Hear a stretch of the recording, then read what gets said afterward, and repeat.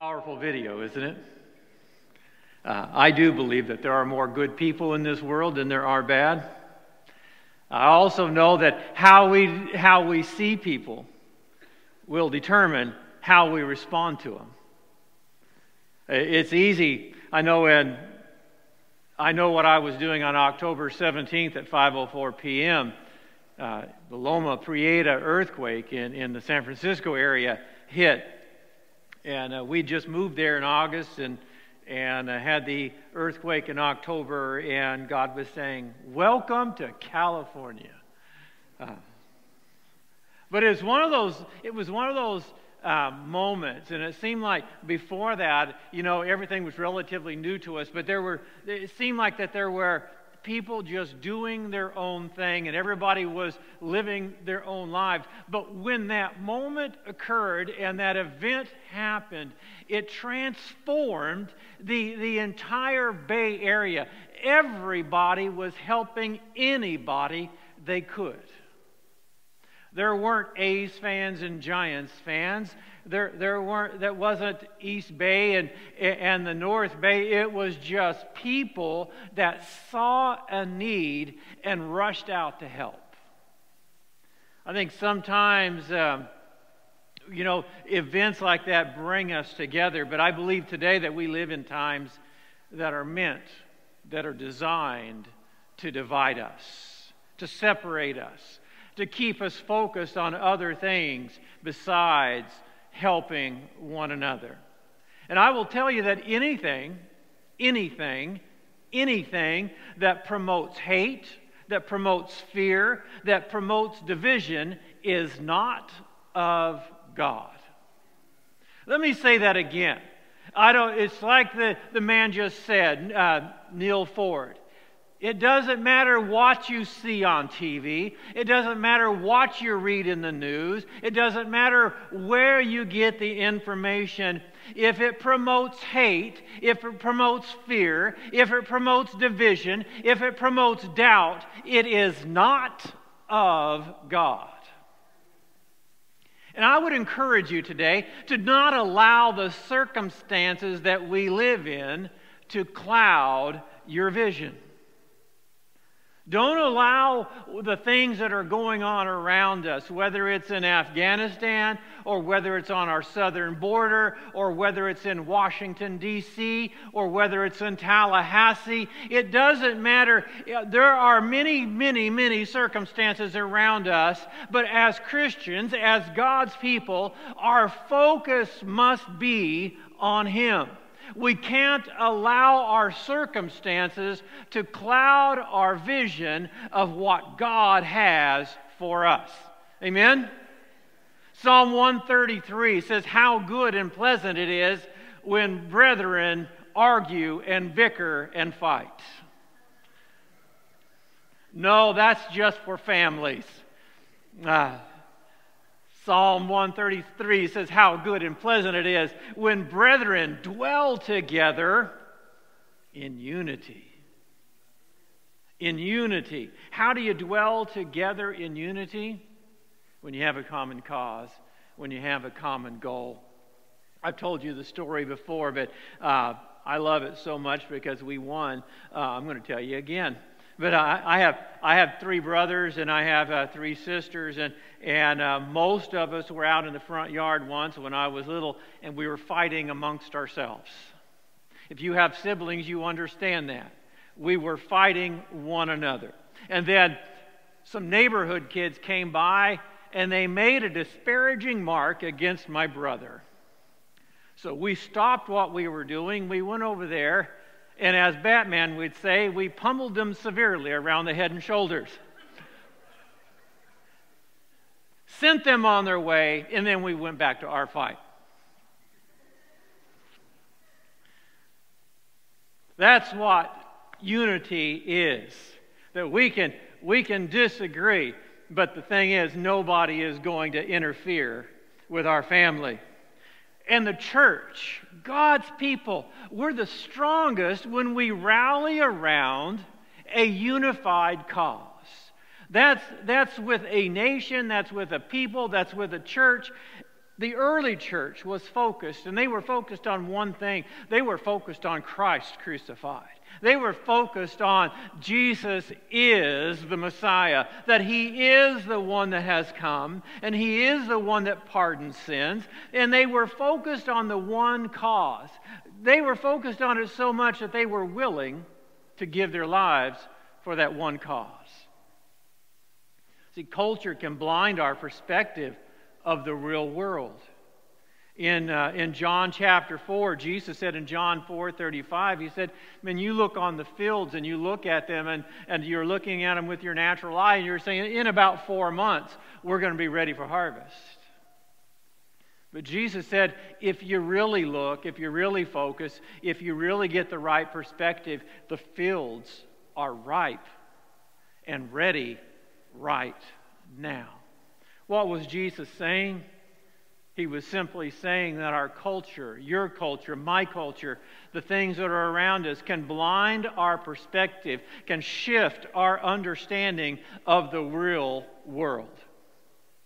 The real world is not what's going on around us. The real world is the plan that God has, that He is building a church, He's establishing a church, He is setting a church, and it's a glorious church. It's bought with the blood of Jesus Christ, and it's you and I. And the truth is, what the real world is, that Christ is coming back. Christ is going to redeem His church, and then Christ is going to come back with His church. He's going to establish a kingdom on this earth, and He is going to rule and reign in righteousness. That is the truth of what the Scripture says. That is what the Scripture proclaims.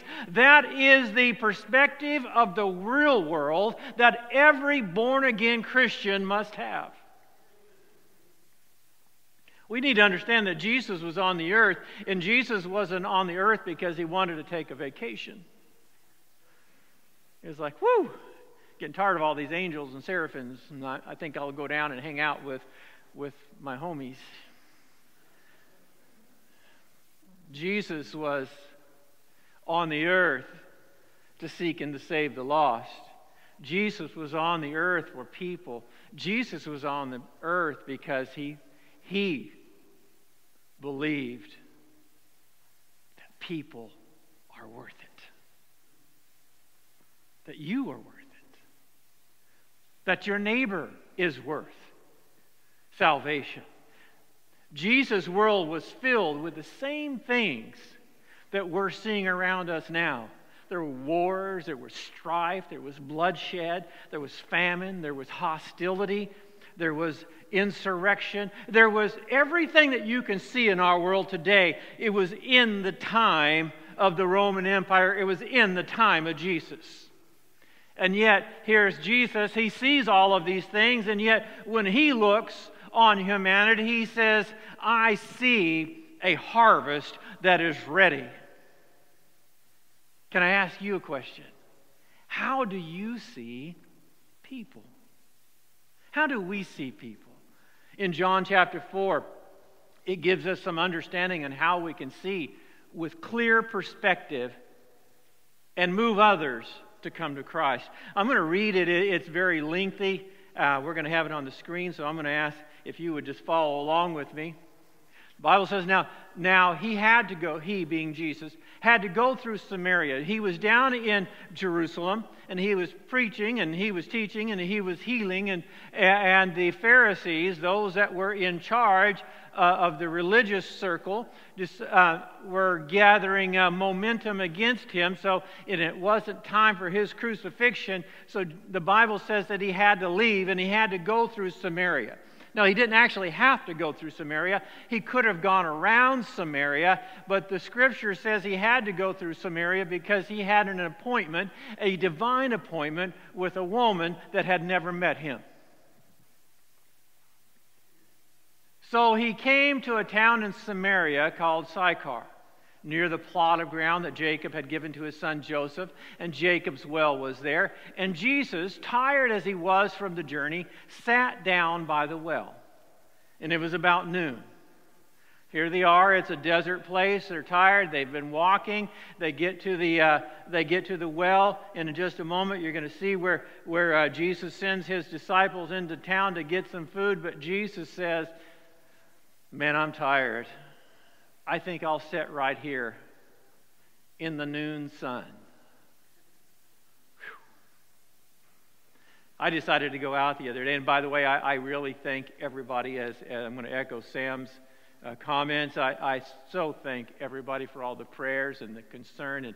And as the video says, I do believe in good people. And there were a lot of good people that were not only praying for us, but brought us food and would send encouraging notes and letters. And I just want to say thank you from the bottom of my heart. And for our family, everybody is now negative, and we're all, well, not negative in spirit, but we're negative from COVID, and we're all doing well.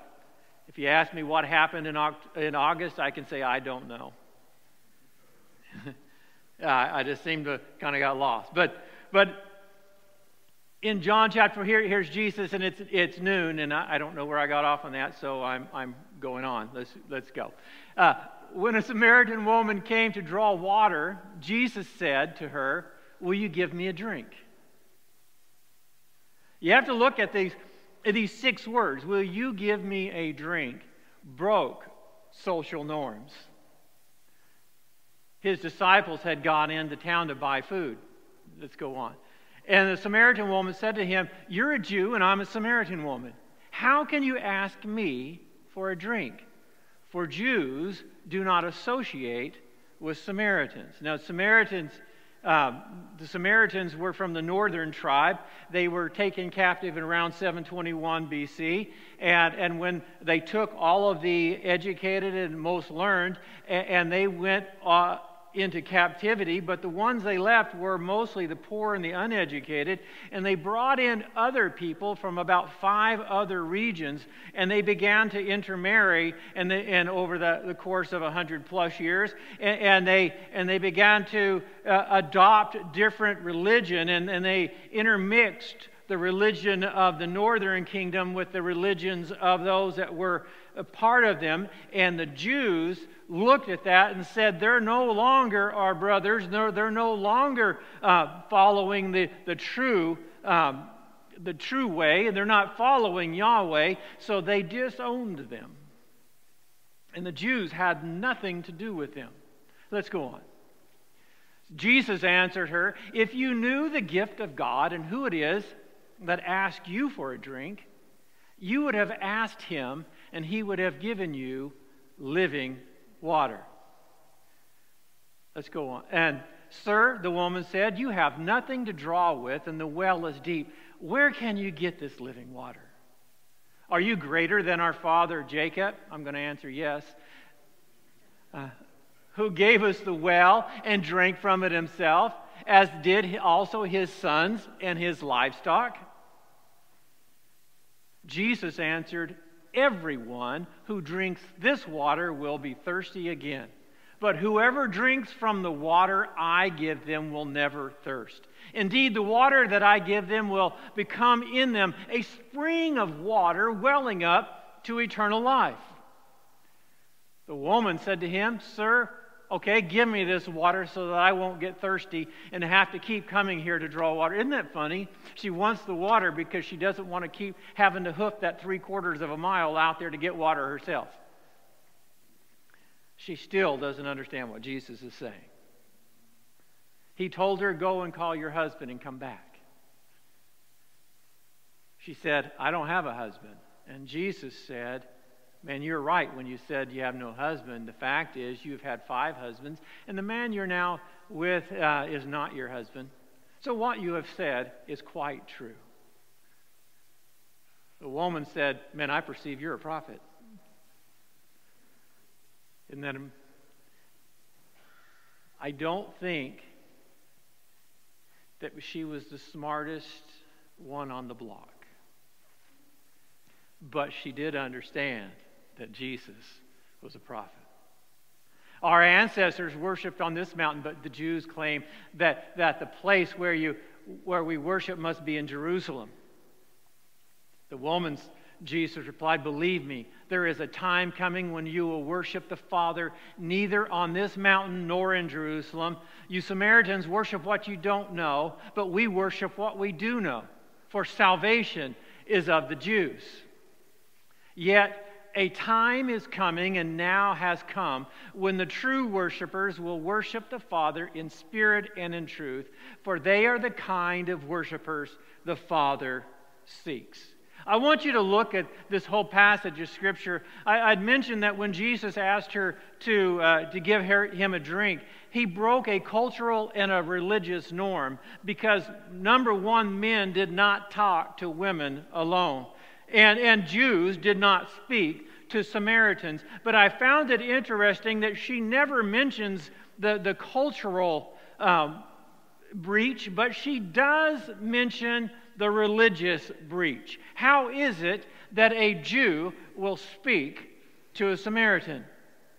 See, Jesus saw good people when others saw less than perfect. When Jews would have nothing to do with Samaritans, the Scripture says Jesus had to go through Samaria because he understood it didn't matter what anybody else looked at her, and it didn't matter what everybody else thought of her. Jesus saw somebody worth saving. Jesus saw somebody that was worth salvation. Jesus saw somebody that was worth going to the cross and dying for their sins. I wonder if in our generation, and I know I'm beginning to meddle, I'm so sorry, but I wonder if we could get our eyes off of CNN, and I wonder if we could get our eyes off of Fox News, and I wonder if we could get our eyes off of the television and social media and social norms and begin to look at people that they are worthy because Christ died for them.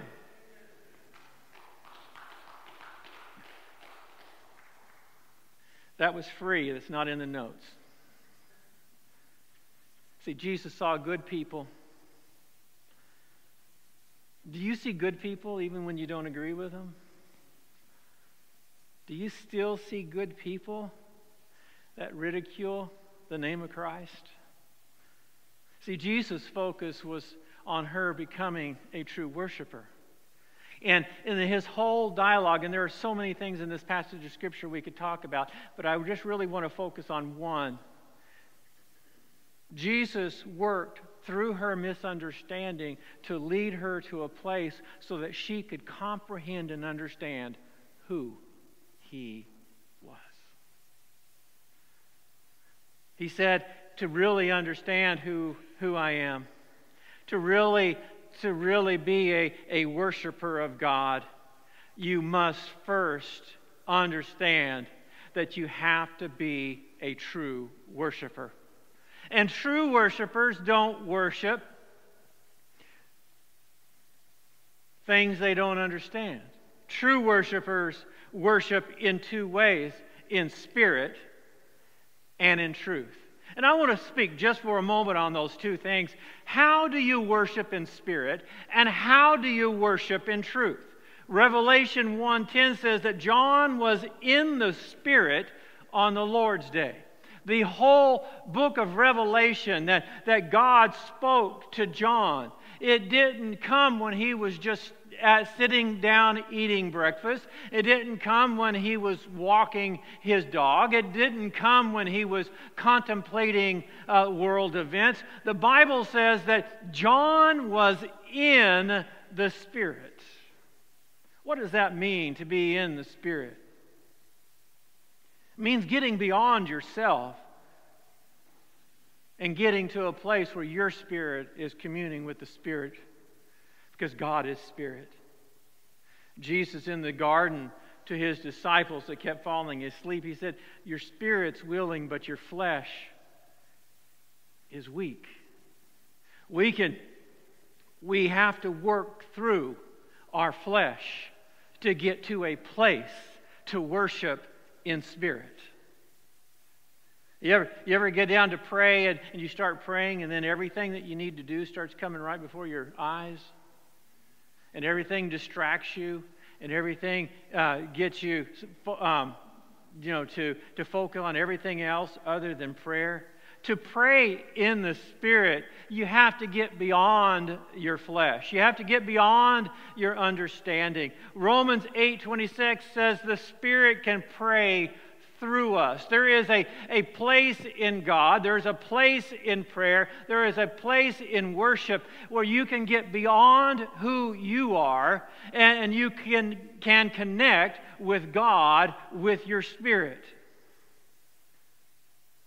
1 Corinthians 14:15 says, pray with understanding and pray in the Spirit. You can pray with your understanding, and then there is a place that you can pray and worship in your spirit. As I said before, I'm so thankful for everybody that was praying for me. A couple of weeks ago, I got up on Monday, get ready to go to work, lost all sight in my left eye. I thought, well, this is interesting. I went to the optometrist. He said, you need to go to the ER. I went to the ER, and I got to spend 3 nights and 4 days in the hospital.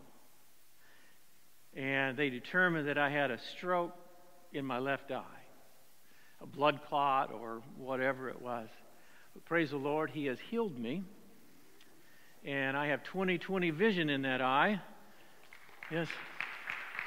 The Lord is good. And even the little floaters, you know those floaters you get when you get older? I'm not older yet, but I've heard about them. They're gone in my left eye, so I don't know. But praise be to the Lord. I am so thankful for Him. But there was a moment in there when I was in the hospital. I just was working on my 3rd week of COVID. I was feeling better, but not great. I'd been past that time of COVID where you think, okay, Lord, just go ahead and take me. Okay, Lord, let this be my last breath right now. Ready? Go. Okay, Lord, that wasn't it. Maybe this one's it. Ready? Go. And He didn't do it. But here I am in the hospital, and I'm just, they've given me all this different medications and different things like that. And I'm there. And there was a place in there in the middle of one of the nights, and I don't remember what it was. I don't remember which night it was. But I got beyond, when in prayer, I got beyond my understanding. I got beyond knowing just who Jesus is. I got beyond understanding the Word of God and standing on the promises of God. And you say, how can you get beyond that? There are many times that I pray with my understanding and I say, Lord, I know what your word says, and I stand on that. But there was a place in there that nothing else mattered. And I saw the Lord high and lifted up, and my spirit began to worship and magnify and praise Him.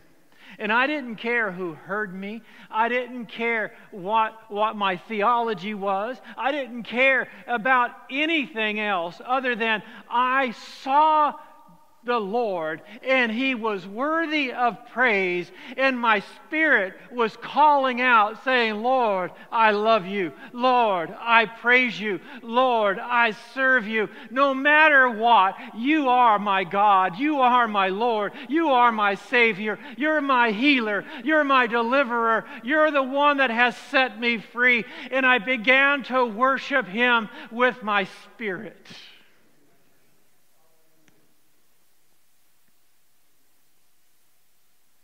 Have you ever been there? When you're beyond saying, Lord, I trust your word.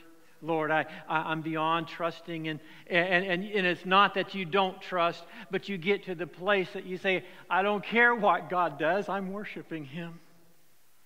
I'm praising Him. Worshiping with your spirit. Getting beyond your flesh. You have to get beyond your pride. You have to get beyond what other people think. You have to get beyond your own ego. You have to get beyond everything else of man, what am I going to look like, or what are they going to say about me? And you get to the place that you don't care. The only thing that matters is God And you're going to worship Him with everything in you. Scripture also says that not only do you worship in spirit, but you worship in truth. See, how you see Christ will determine how you worship Him. Do you see Christ as a man on a cross, a man that walked the earth, a good man? How do you see Christ? Because how you see Him, how much power and authority you attribute to Him will determine how you worship Him. Colossians 2:9 says, "For in Christ all fullness of the deity lives in bodily form." In Christ. What Paul is saying is, if you want to see God, look at Jesus. If you want to see the one that put the stars in their place, look at Christ. If you want to see the one that measured the oceans in the palm of His hand, look at Christ. If you want to see God Almighty, look at Christ. Colossians 1:15, He is the image of the invisible God, the firstborn of all creation. And yet Paul goes on to describe Him best in Philippians 2, that being in the form of God, He didn't think it robbery to be equal with God, but made Himself of no reputation and took upon Himself the form of a servant. What does that mean? That He is God and He set aside His regal robes and became part of us, became humanity, and He walked among us and He talked among us and He ministered to us, and He was allowed, and He allowed Himself to be crucified and to be humiliated, and He died and He rose again, and now He gives power for eternal life to anybody that trusts in Him. He gave us His Spirit. And the Scripture says, if that Spirit which dwelled in Christ dwells in you, it shall also quicken and make alive your body at His return. What gives you the power of resurrection? It's the Spirit that lived in Christ. When it lives in you, when you allow that Spirit to dwell in you, when you allow that Spirit to be magnified in your life, when you allow that Spirit to be not only a part of you, but you're living for Him and you're serving Him. When that trumpet sounds, there's not enough graves in this world to keep you down. There's no power to keep you on this earth, because if you have the Spirit of Christ, when He comes for you and He calls your name, you will arise. How do you see Christ? The Bible says when we get to heaven, we're going to see God. God's a spirit. You're going to see God in the face of Christ. Worship Him for who He is. If you see Christ as buried in a tomb, you'll never see Him in His fullness.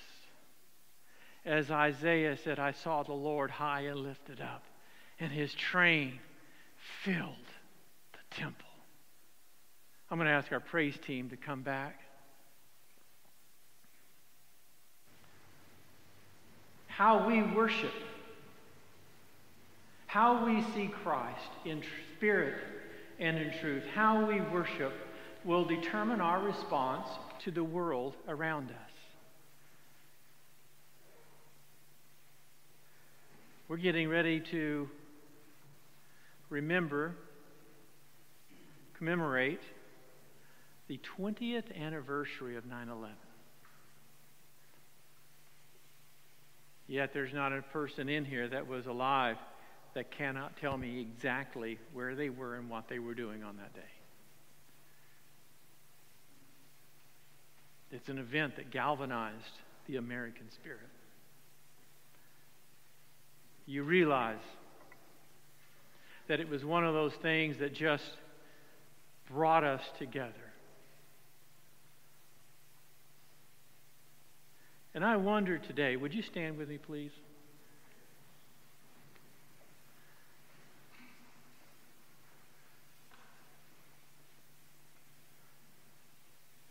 wonder, as God's people, whether you're here, you're watching online,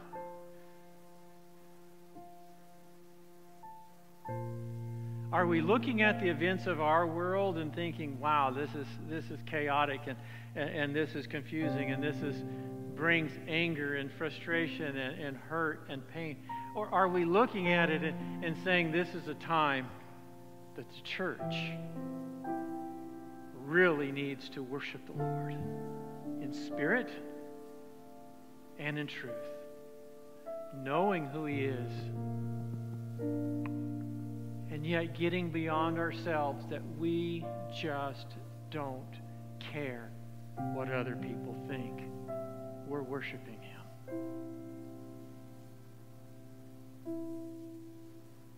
I remember the first, when I gave my life to the Lord,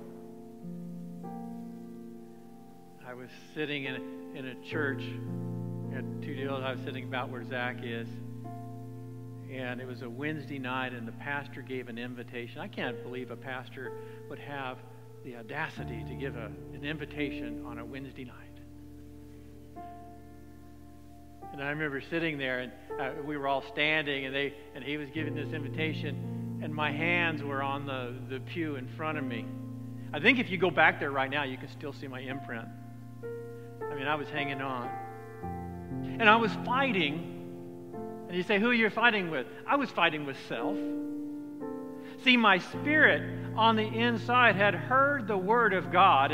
And on the inside, there was something in me that said, man, He's inviting me down to the front where I can just surrender my life to the Lord. And yet my flesh was saying, what are people going to think of you? They're going to think that you're weak. They're going to think that you're frail.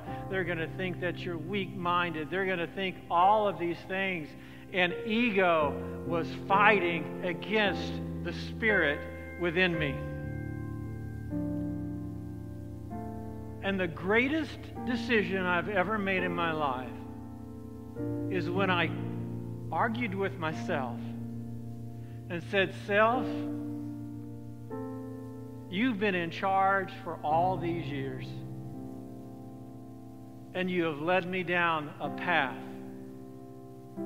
of confusion and doubt and worry and bitterness and everything else in this world. And I made my way, went down to the front, and did not care what people thought of me. I wanted Jesus. Nothing else. And you say, did you worship Him in truth? I worshiped Him. I worshiped the Lord in truth in what I knew about Him. This many years on this side of it, I can say I know a lot more about Christ than what I did then. But I did know that He died for my sins, He rose again, and He would grant me eternal life if I would come to Him. I understood enough to know. But I didn't want to just worship Him with truth. I wanted to worship Him as deep calls to deep. I wanted my spirit to commune with the Spirit of the living God. Perhaps you're here today and you have allowed the things of this world to blind you or to jade you on what God is calling you to be and who God is calling you to be. I wonder, how long has it been since you really have gotten to the place where you said, Lord, I don't care who's around me. I don't care what people think. I just want to worship You. I just want to praise You. I just want to lift up Your name. And I call upon You because I love You.